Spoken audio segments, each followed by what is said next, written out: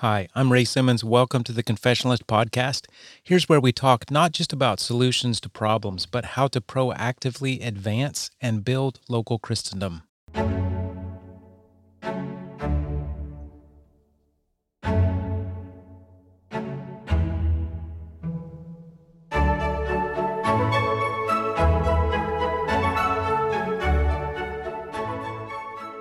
I appreciate you giving me some of your time today. The podcast is growing. I hope you'll get yourself a copy of my new book, my first book, The Confessional County, on Amazon. That will lay out this doctrine in hopefully an understandable and practical way. And if you like the book, post something about it, post it everywhere so we can revive the practice of social confessionalism that we had in the early days of the Reformation.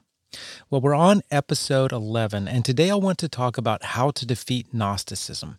How to defeat Gnosticism, to kill it. That seems like a strange topic, but it's relevant today. I realized just how relevant it was during the Fight, Laugh, Feast conference last month. That was the Politics of Sex conference, and its purpose was to show the causes of our sexual depravity today and to present some biblical solutions. And I think they did an outstanding job at doing that.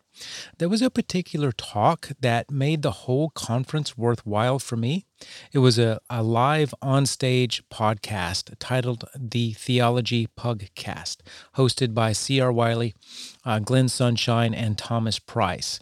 In this episode, they also added a fourth guy, George Grant. And the men showed the link, the philosophical and worldview link between Gnosticism and the sexual depravity we have today. So I highly recommend you find the talk if you can. It's not on the normal theology podcast. You have to be a member of the FLF network and get it on their website or app by going to the Politics of Sex recorded sessions. Well, today is part one of a series called How Confessionalism Beats Gnosticism. I'm not sure if we're going to have 2 or 3 episodes, but I think it's going to be worthwhile and very helpful. First, a quick review of Gnosticism. Gnosticism is a philosophy that predates Christianity, but was finding its stride about the same time as the early church was forming. Gnosticism says that spiritual existence is more real, more pure, more important than physical existence or matter. Matter is not important and is inherently evil. Things down here in the material world are dirty, but the spiritual world up there is sparkly clean. And who wants to live in a dirty, inferior material world? So if you're a Gnostic, your goal is to advance beyond, to ascend above the physical. This caused a lot of problems as the church was forming, problems regarding the dual nature of Christ specifically, his manhood and his godhood, for example. If Jesus is pure and spiritual, he cannot have a real body like us, says the Gnostic. Of course, this is heresy, and it took some significant church councils to undo this wrong thinking. So what does this have to do with today? Why deliberately bring up an ancient heresy at a conference on sex and politics?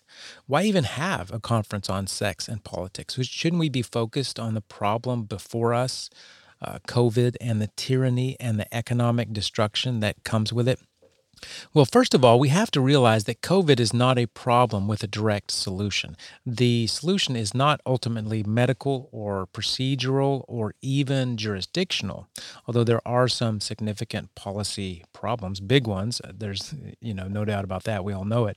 But that's not the underlying fuel in this fire. The problem is covenantal in nature. COVID is a pestilence. And it's difficult to remember that because there's no national discussion about it. We're bombarded with information and opinions on COVID, but seldom, if ever, is it discussed as a punishment. Or if it is discussed, it's sort of in passing in a general sort of way. Yet we have specific biblical evidence that it is a punishment, a result of sin. Deuteronomy lays out the curse for sinning, transgressing the law of God, and breaking a covenant. And the specific curse there is a pestilence, which is basically a plague. Remember that 2020 and the 7 to 8 years leading up to it was the celebration not just of sexual immorality, but of sexual perversion. Now, back to this talk on Gnosticism. Glenn Sunshine laid out some interesting points. The term sexual revolution did not originate in the 1960s. It originated with a German in the 1930s named Wilhelm Reich. Reich was a member of the Frankfurt School. Now, the Frankfurt School was a school basically that said, how do we capture the culture? How do we bring in ideas like Marxism? Now, there was a man who led the Frankfurt School named Antonio Gramsci, and he realized that in order for Marxism to be accepted, it had to be accepted as a good solution culturally. And so they came up with a number of things, and one of them was the sexual revolution that basically wanted to get the family out of the way, normal marriage out of the way, and sexual norms put aside. Reich, according to Glenn Sunshine, was a blend of Freud and Marx. Remember with Freud, he says that we have unmet sexual desires, and we get those off of our chest by building civilization. And yet Marx thinks that civilization is inherently evil. So I won't go through all of it, but essentially the Gnostic teaching underlies this philosophy. And one key point in their view is that matter, and therefore our lives here on earth, are not redeemable. Now, what you have when you have Gnosticism is two ditches, and neither one of them is good. In one ditch, you have asceticism, and that's seeking to separate from the material world and sort of pull back. That's one ditch. The other ditch is libertinism, and that's allowing the physical to just go ahead and be dirty, to be immoral, because, hey, that's what it is anyway. A libertine is a person who's devoid of moral principles and just sort of throws off all sexual restraints. Now, as C.R. Wiley pointed out, Gnosticism is not something that has gone away. It's alive and kicking in our circles today, even in conservative Bible-believing churches. Wiley said that it is the most widely accepted and practiced heresy today. And I infer that what he's talking about is a Gnosticism that keeps heaven's ethics up there and keeps the Old Testament in the past. And you and I have seen this in some churches that would be good otherwise. Now, these churches who are thinking in a Gnostic way probably don't realize it, and so we need the Word and the Spirit to help us in correction and training in righteousness. So our sexual debauchery today, sodomy and gender confusion for children, and all of the other deplorable things, are things that used to be deplorable anyway to our culture, but are no more. Well, Gnosticism had a play in how we got there because of the libertinism it produced in the culture. Whether there's no concern about biblical law or morality, and also the asceticism it produced within the church. The church pulls back to its internal piety and has nothing to offer the culture. So Gnosticism, well, it's not good no matter the flavor.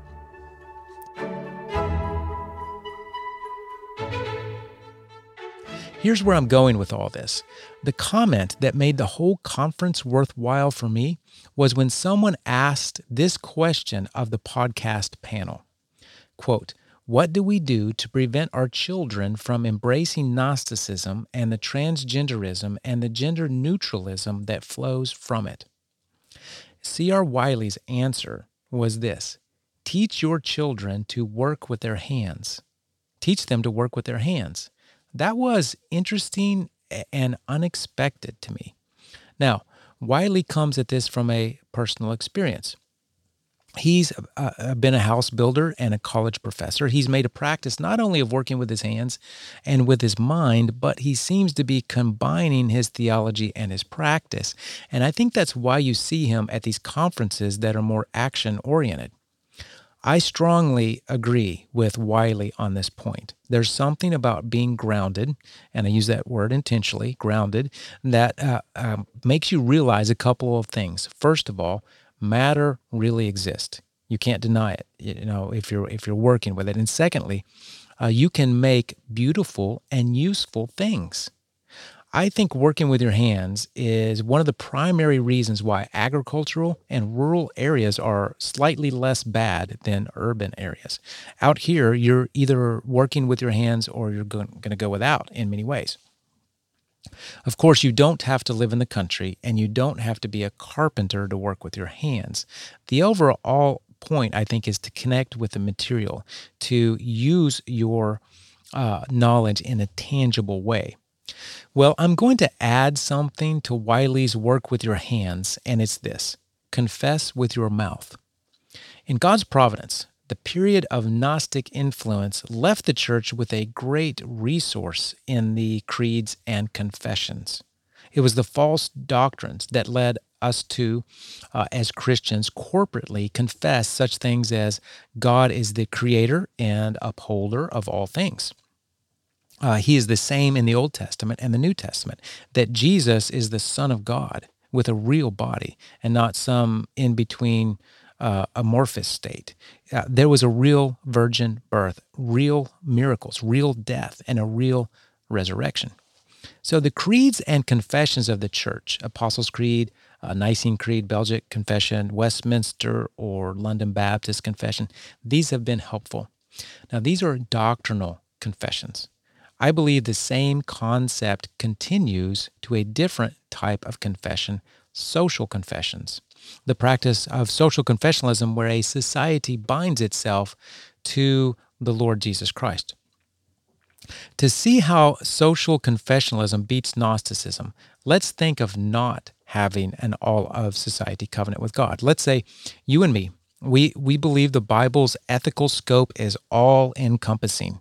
All nations, all persons, all institutions for all time. Okay, so far so good. But then let's say we think and feel that practically, really, the only connection, the only binding ethic from heaven is going to be within our own circles, within our families and our churches.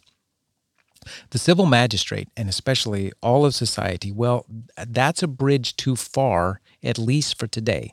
Sure, we'll proclaim God's ethics broadly, but the only connections that we expect are within our churches and our families. Well, what we have just done is made a nice and comfortable place for the Gnostic neighbor to come and sit on our couch, metaphorically speaking. We're helping sustain this heresy. What we have now is at least partial Gnosticism. I would call it societal Gnosticism, where the ethics revealed in the Bible are separated from the actual laws of the land. Sure, we pray the Lord's Prayer on earth as it is in heaven, but we're content to leave some of that as conceptual, as spiritual for now, because it's just a bridge too far. So if we think about this another way, if you can only practice your knowledge, your gnosis, to use the Greek term, in a limited way, what do you have? At best, you will have a biblical subculture and a broader culture of social Gnosticism. Heaven is seen in broadly spiritual terms, but doesn't come down into the real world and the culture around us. Yet, social confessionalism, if practiced, will not allow this. See, with social confessionalism, you can't have some segments of a society under God and others not. Therefore, it gives no quarter to a culture of Gnostic dualism. So putting this together, the person of Jesus Christ, properly understood, directly opposes Gnosticism. As the Chalcedonian formula says, and that comes out of the Council of Chalcedon in AD 451, it puts it this way: Jesus is one person in two complete natures without confusion, division, mixture, or separation. He's one person in two complete natures without confusion, division, mixture, or separation. He's fully God, and fully man. He's distinct, but he is not separated. So Jesus Christ is really the ultimate answer to Gnosticism. Now, if this Jesus is King of all the nations today, and remember that all things are upheld in Christ, in him all things consist. That's Colossians 1:18. And if he mediates or executes his kingdom through institutional heads, persons, families, churches, civil magistrate, he does so by way of covenant. Therefore, confessing Jesus as a society forms a covenantal connection that repairs the continental drift between the material and the spiritual, between application and knowledge. We are connected to Christ and his ethics. And there's a connection with us now in the physical world. There's no room for partitioning out exceptions. Now, this is the case that we see for individuals and churches, but specifically for individuals. We are born again of the Spirit, and yet we don't leave our bodies that were born of water. Christ becomes our Lord and Savior even now. And God has covenants with families, churches, and used to be with societies. Confessing with our mouths brings heaven's ethics down. That's part of the deal. And that's also really the only way to bring God's ethics to a holistic society. And we have to relearn this.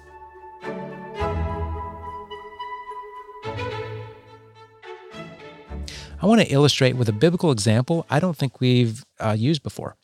In 1 Kings chapter 18, I think you'll remember this one, Elijah challenges the prophets of Baal to a fight. Their gods against Elijah's God. Now keep in mind the scope of this. This is about the nation, not just the church, the holistic society of Israel in which Ahab was currently king. Okay, so each of these entities, the Baal prophets and Elijah, builds their own altar. And the deal is, let's see which God will show up. The question at hand is, what God are we going to follow? Well, no surprise to us, the God of the Baal prophets never produced any fire for the altar. Now, Elijah takes the opportunity to do some sanctified mocking of their gods, which, by the way, I think is a skill that probably needs to be cultivated by us today. Well, after the no-show of the Baal god, the true God lights up Elijah's altar. He burns up the burnt sacrifice, the wood, the stones, and just for good measure, licks up all the water that Elijah had poured around the trench. The people are amazed. Now, here's the culmination of this whole deal, and this comes from 1 Kings 18:39. I'm quoting. And when all the people saw it, they fell on their faces, and they said, "The Lord, He is God. The Lord, He is God." Now, what was that all about? Why is everyone saying the same thing? Why this liturgy? Why this deliberate phrasing repeated for emphasis? Well, this is simply another example of social confessionalism in the Bible. Everyone came to the showdown, and everyone saw what happened, and everyone confessed. It says they, collectively, said with their mouths that the Lord, He is the God. This follows the pattern we see in many other passages. There was a revealing of truth that came down from heaven, and this intersected the physical in history. The people responded corporately, and not just the church, but the society. They confessed together that the Lord is God. Now they can be forgiven of societal sins and go forward in blessing. This is good, real good. Gnosticism can't find soil in that type of construct because the spiritual is declared to be connected with the physical in time and space through all of the institutions that God made.